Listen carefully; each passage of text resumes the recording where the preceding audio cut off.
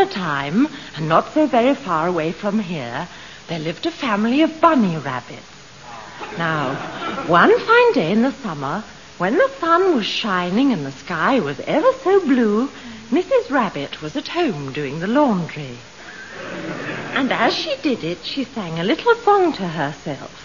Scrub-a-dub, scrub-a-dub, how I love to wash and rub. Scrub-a-dub, scrub-a-dub, how I love to wash and rub. Scrub-a-dub, scrub-a-dub, how I long to wash and rub. Well, as she was washing and singing away, she heard the front door open, and in came Mr. Rabbit, home from work. Gordon Bennett, ain't you got my dinner ready yet, you silly great mare? I mean... And there we must leave Mr. and Mrs. Rabbit for now. Next week I'll tell you how they went to see the gamekeeper and what they saw him doing. Goodbye, children. Goodbye.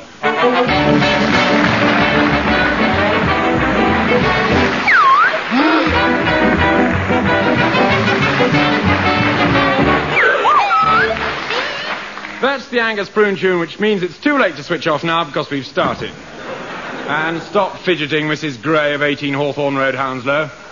Come on, everybody, hands on heads. You're about to hear the voices of Tim Brooke Taylor, John Cleese, Graham Garden, David Hatch, Joe Kendall, Melody. So here to tell you about it is Head Prefect John Apple Blossom Cleese. Oh, no, I'm sorry. I'll read that again, Mother.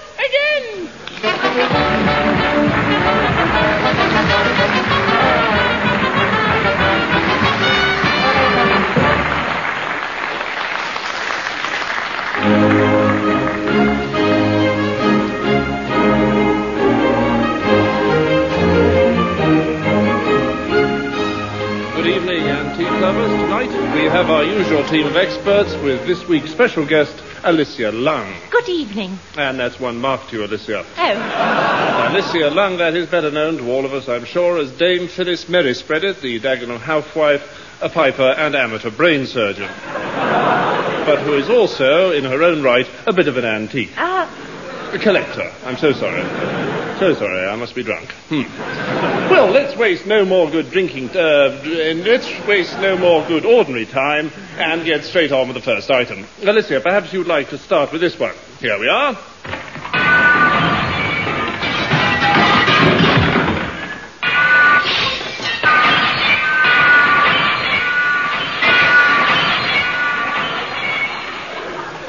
Is there anything you can tell us about that one, Alicia?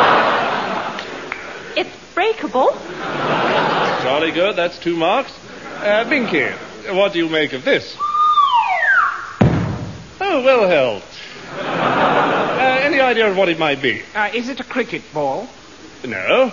Oh, would I be right in thinking it's not an Adam fireplace? Quite right. Oh, do I get any marks for that? No, I'm afraid not, Binky, you silly little man. But I will give one to Alicia. Oh. Now, Binky, you haven't given me a date yet. Well, you've never asked me for one. I'm sorry, I do apologize. Sorry, I've no idea. Arthur, have you any ideas? Well, no, I hardly like to comment, really, with such an expert on these things sitting next to me, like Binky. But it seems to me to be a perfectly ordinary 15th century butter churn. 15th, you think, Arthur? No, not a bit later? No, I'm absolutely certain. I'll stick to my original estimate. It's a 17th century butter churn. Danish, I think, low glazing, potted by... hang on a minute while I screw in my eye. Of course, it could be completely wrong. Potted by Jurg butter churn. Yes, Arthur, you are completely wrong. Oh. It's a really lovely piece. It is a really lovely piece. And, Alicia, that earns you another mark. It's not one of those things, what you call them, a disused railway station, is it? No, Binky, no, but you're getting a little bit warmer. Am I? Well, I'll take my jacket off then. Oh, now, wait a minute. There seems to be some sort of a mouthpiece. So there is. Well done, Alicia. That's another mark.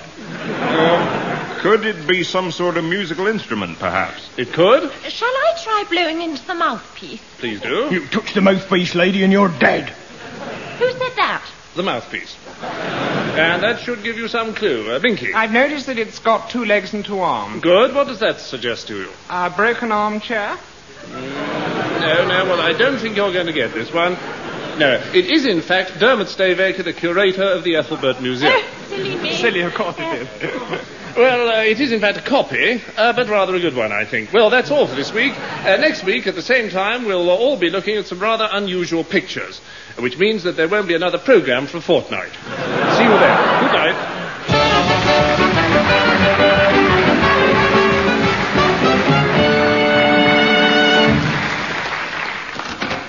Mr. Claude Mole Forceps to see you, sir. My dear chap, this is an unexpected pleasure. Hello, Brian. Are you alone? Yes, why? Well, I'm in a spot of trouble. Brian, you and I have always been close. In fact, you've been closer than I have. I mean,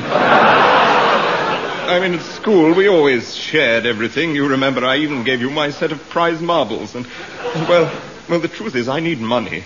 Could you possibly lend me, say, £500? I'm sorry, Claude, it's out of the question. Only a few hundred, that's all I need. No, I'm sorry. Well, at least, can I have my marbles back? No, Claude, I can't let you have anything. Then I'm sorry, Brian. God knows I'm sorry, but if that's your attitude, perhaps these letters will help you change your mind. I see. So it's blackmail, is it? No, don't say that. Blackmail's such an ugly word. All right. How about fish paste? That's better. So it's fish paste, is it? Yes, I'm afraid it is. You realize, of course, that fish paste is a criminal offence. I'm sorry, Brian, but I have to do it. If you don't give me the money, I shall be forced to send these letters to your wife.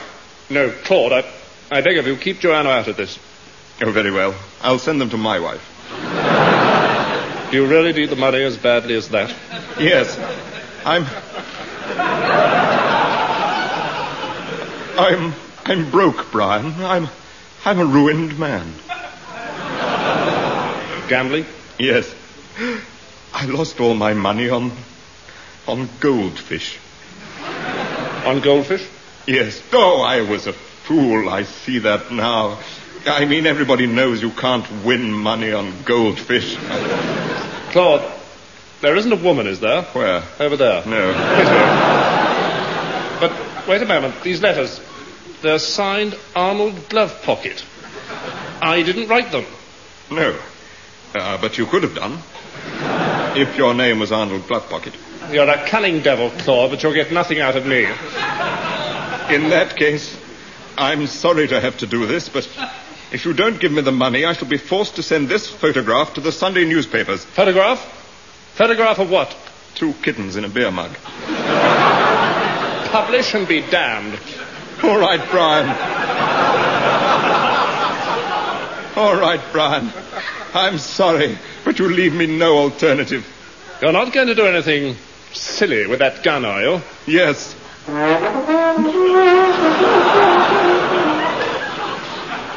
Now, give me the money. Very well, then. Here it is. Thank you, Brian. I'm sorry it had to be this way. Well, goodbye. You realize, of course, that I shall have to tell your wife about this. I see. So it's fish paste, is it?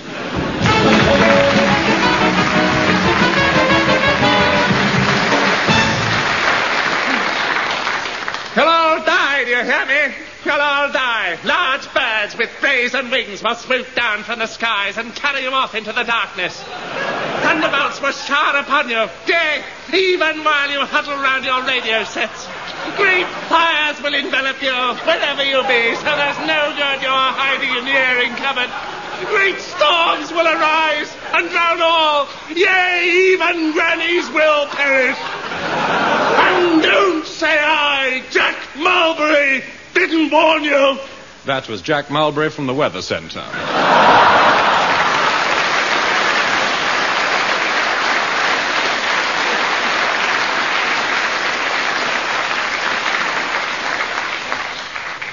At this point, we'd like to give Oddie something to do. And since he's not awfully good at speaking parts, we're going to let him sing a song. A very silly song. A very, very silly song. Very silly.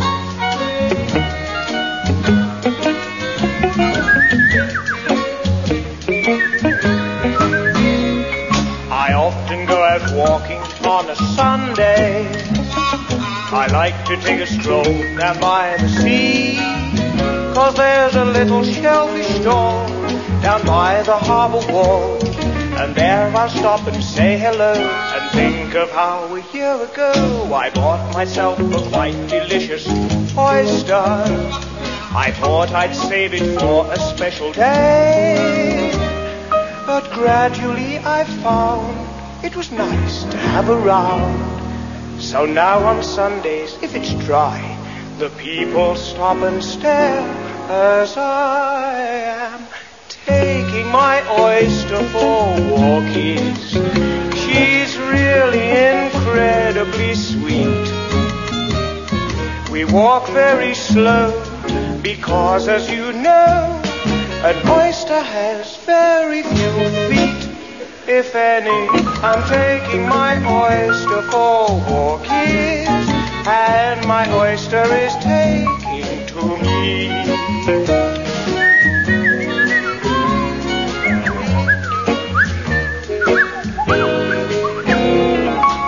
I admit I've had affairs with other mollusks. Well, mussels have a certain sex appeal, and I well recall the twinkle when I first saw a winkle. And surely nothing can conceal the candor of a jelly deal. Well, all right, I caused a scandal with a scallop, but I'm really not so shellfish anymore, 'cause a lovable crustacean has expended my frustration.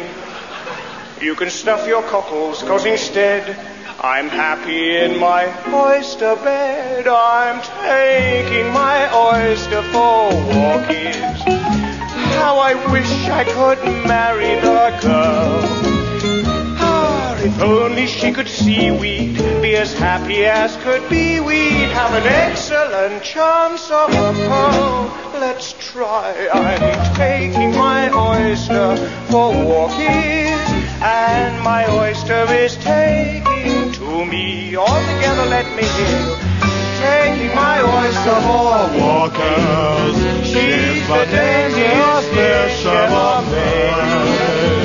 With barnacles on it, in her oyster bonnet, she's the queen of the oyster parade. She's lovely. I'm taking my oyster for walking, and my oyster is taking to me.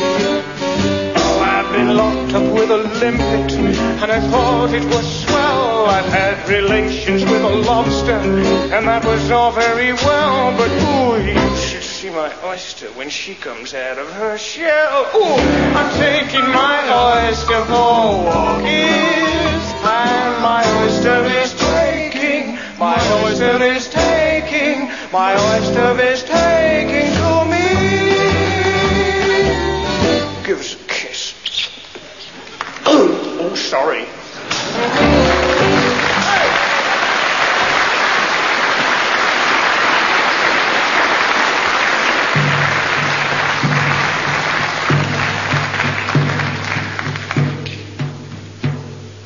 Each week, thousands of people follow the adventures on television of a doctor who spends all his time in the jungles of Africa tending the sick animals there. Today, I'm Sorry I'll Be There Again, presents its own adventure story about a man in the heart of Africa who devotes his life to the care of the wild animals' teeth. We proudly present Dentisti.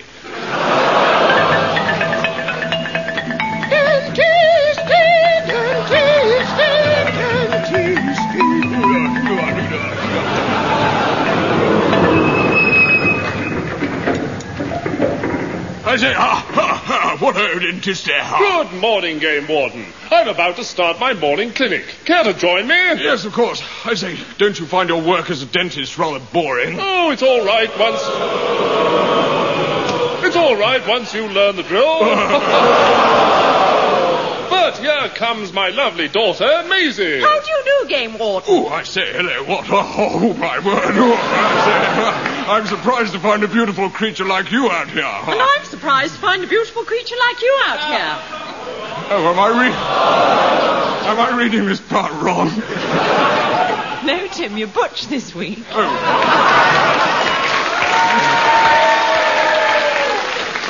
Good evening, I'm Butch this week, and I'm again more... No, but I mean all this heat and discomfort and the wild animals and snakes and... damn these flies. Never mind, I can lend you a safety pin. Thank you. Ah, and here comes our lovable pet chimpanzee, Queen Victoria.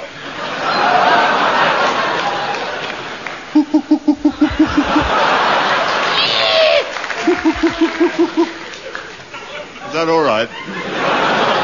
Well, it's time we started the clinic, so let's see the first patient. Bring them in, Gumboil. Yes, sir. The first patient, I'm Kevin the crocodile. I say, good Lord, what an enormous mouth. No need to get personal.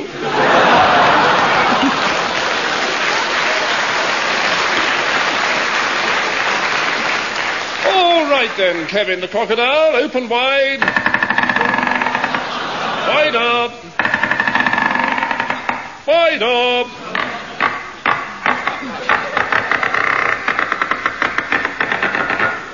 Now, I'll just tap Kevin's teeth with my little hammer to see if they're sound. Good. Good. Fine. The hills are alive. Father, I've just heard something terrible over the radio. What was it? The Clitheroe kid.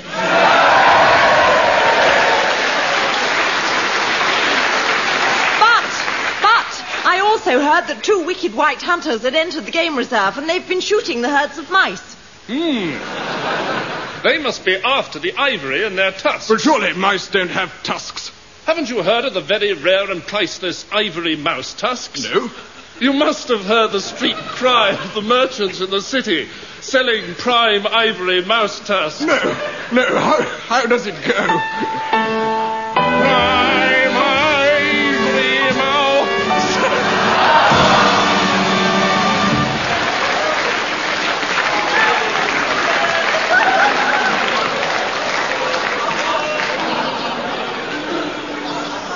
That joke was a play on words. Did you notice? While the band played Climb Every Mountain, John sang Prime Ivory Mouse Tusks. A play on words. Let's hear it once again. Prime ivory mouse tusks. Thank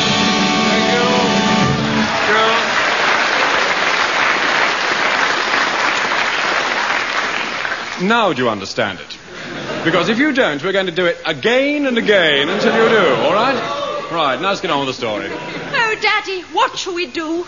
Well, we'd better go and catch these ivory thieves. Game warden, you'd better come along. All day they travelled, marvelling at the wildlife they saw around them. Marvel. They stopped at a waterhole and watched the springboks drinking and singing dirty rugger songs.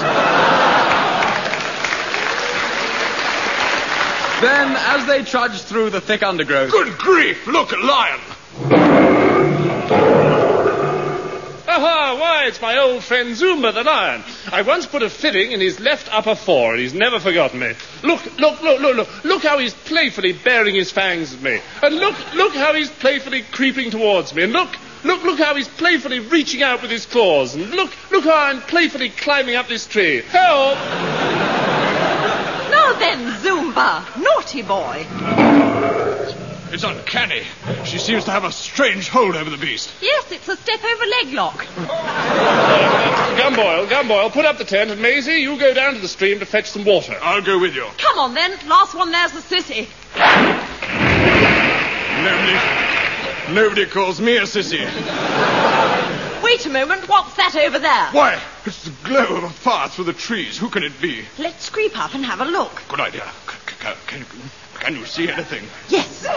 There are 2 men sitting by a fire, cracking eggs and dropping them into a pan of boiling water. They're poachers.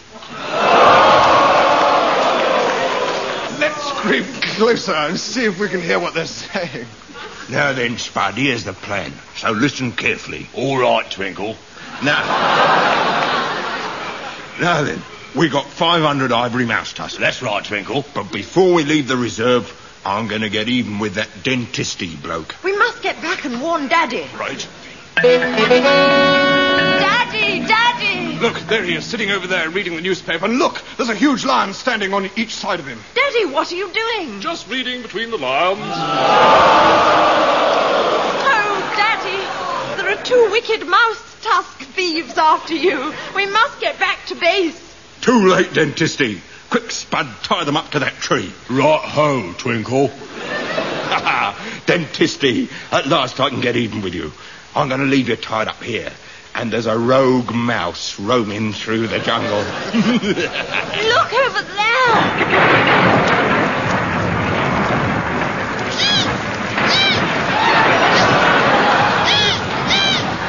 It's... Good heavens! Look! What is it? Oh! Tell me. It's a rogue mouse played by John Cleese. It's ghastly. It's terrible! It's awful. Well, I'm doing my best. Come on, Twinkle, let's go. I know a shortcut played by Bill Oddie. Where to? To the camp, played by... Not this week. But before he could finish, the rogue mouse was upon them. Look, they're running off into the jungle, chased by the rogue mouse. What a terrible way to go. Yes, they should have turned left. But how are we going to get free? It's Queen Victoria. Look, he's untying us. Free at last. I say, Dentisty, we can't let those poachers get away. I want to take them back home with me. But how can we follow them through this dense jungle? I have an idea. I'll call up one of my friends, the elephant. Do you know their phone number?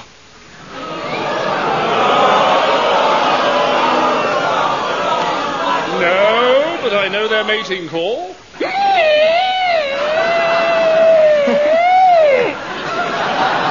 What? Was that their mating call? No, that was indigestion. This is the mating call. Look! An enormous elephant. It's walking right up to Dentisty. I shall speak to it. I know their language. Humbo po polk twimbly slur plot lacombragi.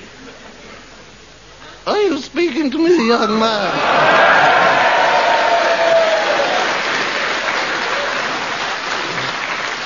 Lord, some mercy, a talking elephant. It's impossible. There must be 2 men in there. I only wish there were. I don't believe she's an elephant at all. Oh, flattery, my dear. But who are you? I am Lady Constance the Coverlet. Then why are you dressed up in an elephant skin? But before she could reply, the scriptwriter fell asleep, so we shall never know. And so the little party set off through the jungle, riding on Lady Constance. At midday, they stopped to eat some wild berries. I'm absolutely furious. Well, I'm certainly cross. Then they set off again in search of the poachers. 2 days later, they were still going. Must have been those wild berries. Oh,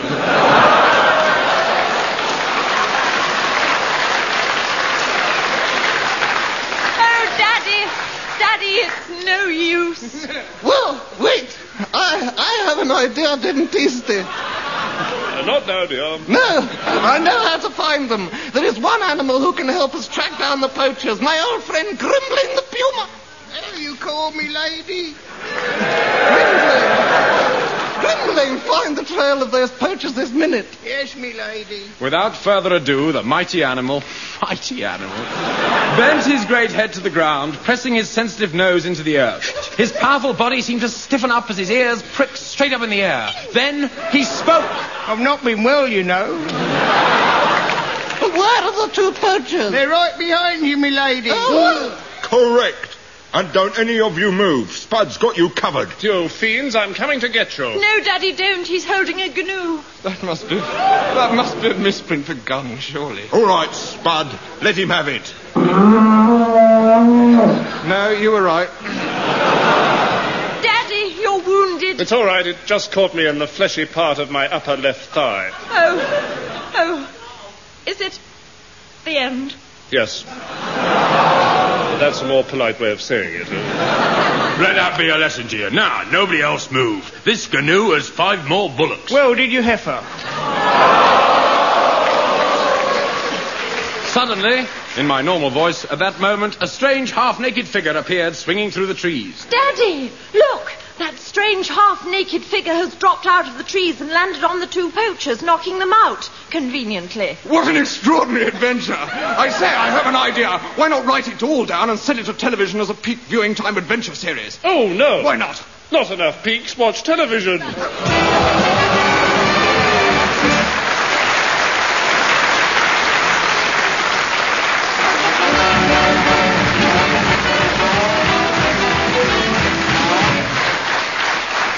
All too soon, it's the Angus Prune tune saying, I'm sorry it's finished again. As if you didn't know, the voices you heard were those of Tim Brooke Taylor, John Cleese, Graham Garden, David Hatch, Joe Kendall and Bill Oddie. The scripts were written by lunchtime and the songs in time for tea. They were in fact written by Tim Brooke Taylor, Graham Garden and Big Bill Oddie made up the songs himself as he went along. Arrangements were by Leon Solent Cohen and the music was played and conducted by Dave Lee on C. The whole show was produced by David Hatch, that's me, and Peter Titheridge. Our initials, DHPT, spell So that's it for another year, until next week when, twice again, John Otto Cleese will shout at the microphone. Push off your stupid old microphone. My name is Angus Prune, and I was listening to the real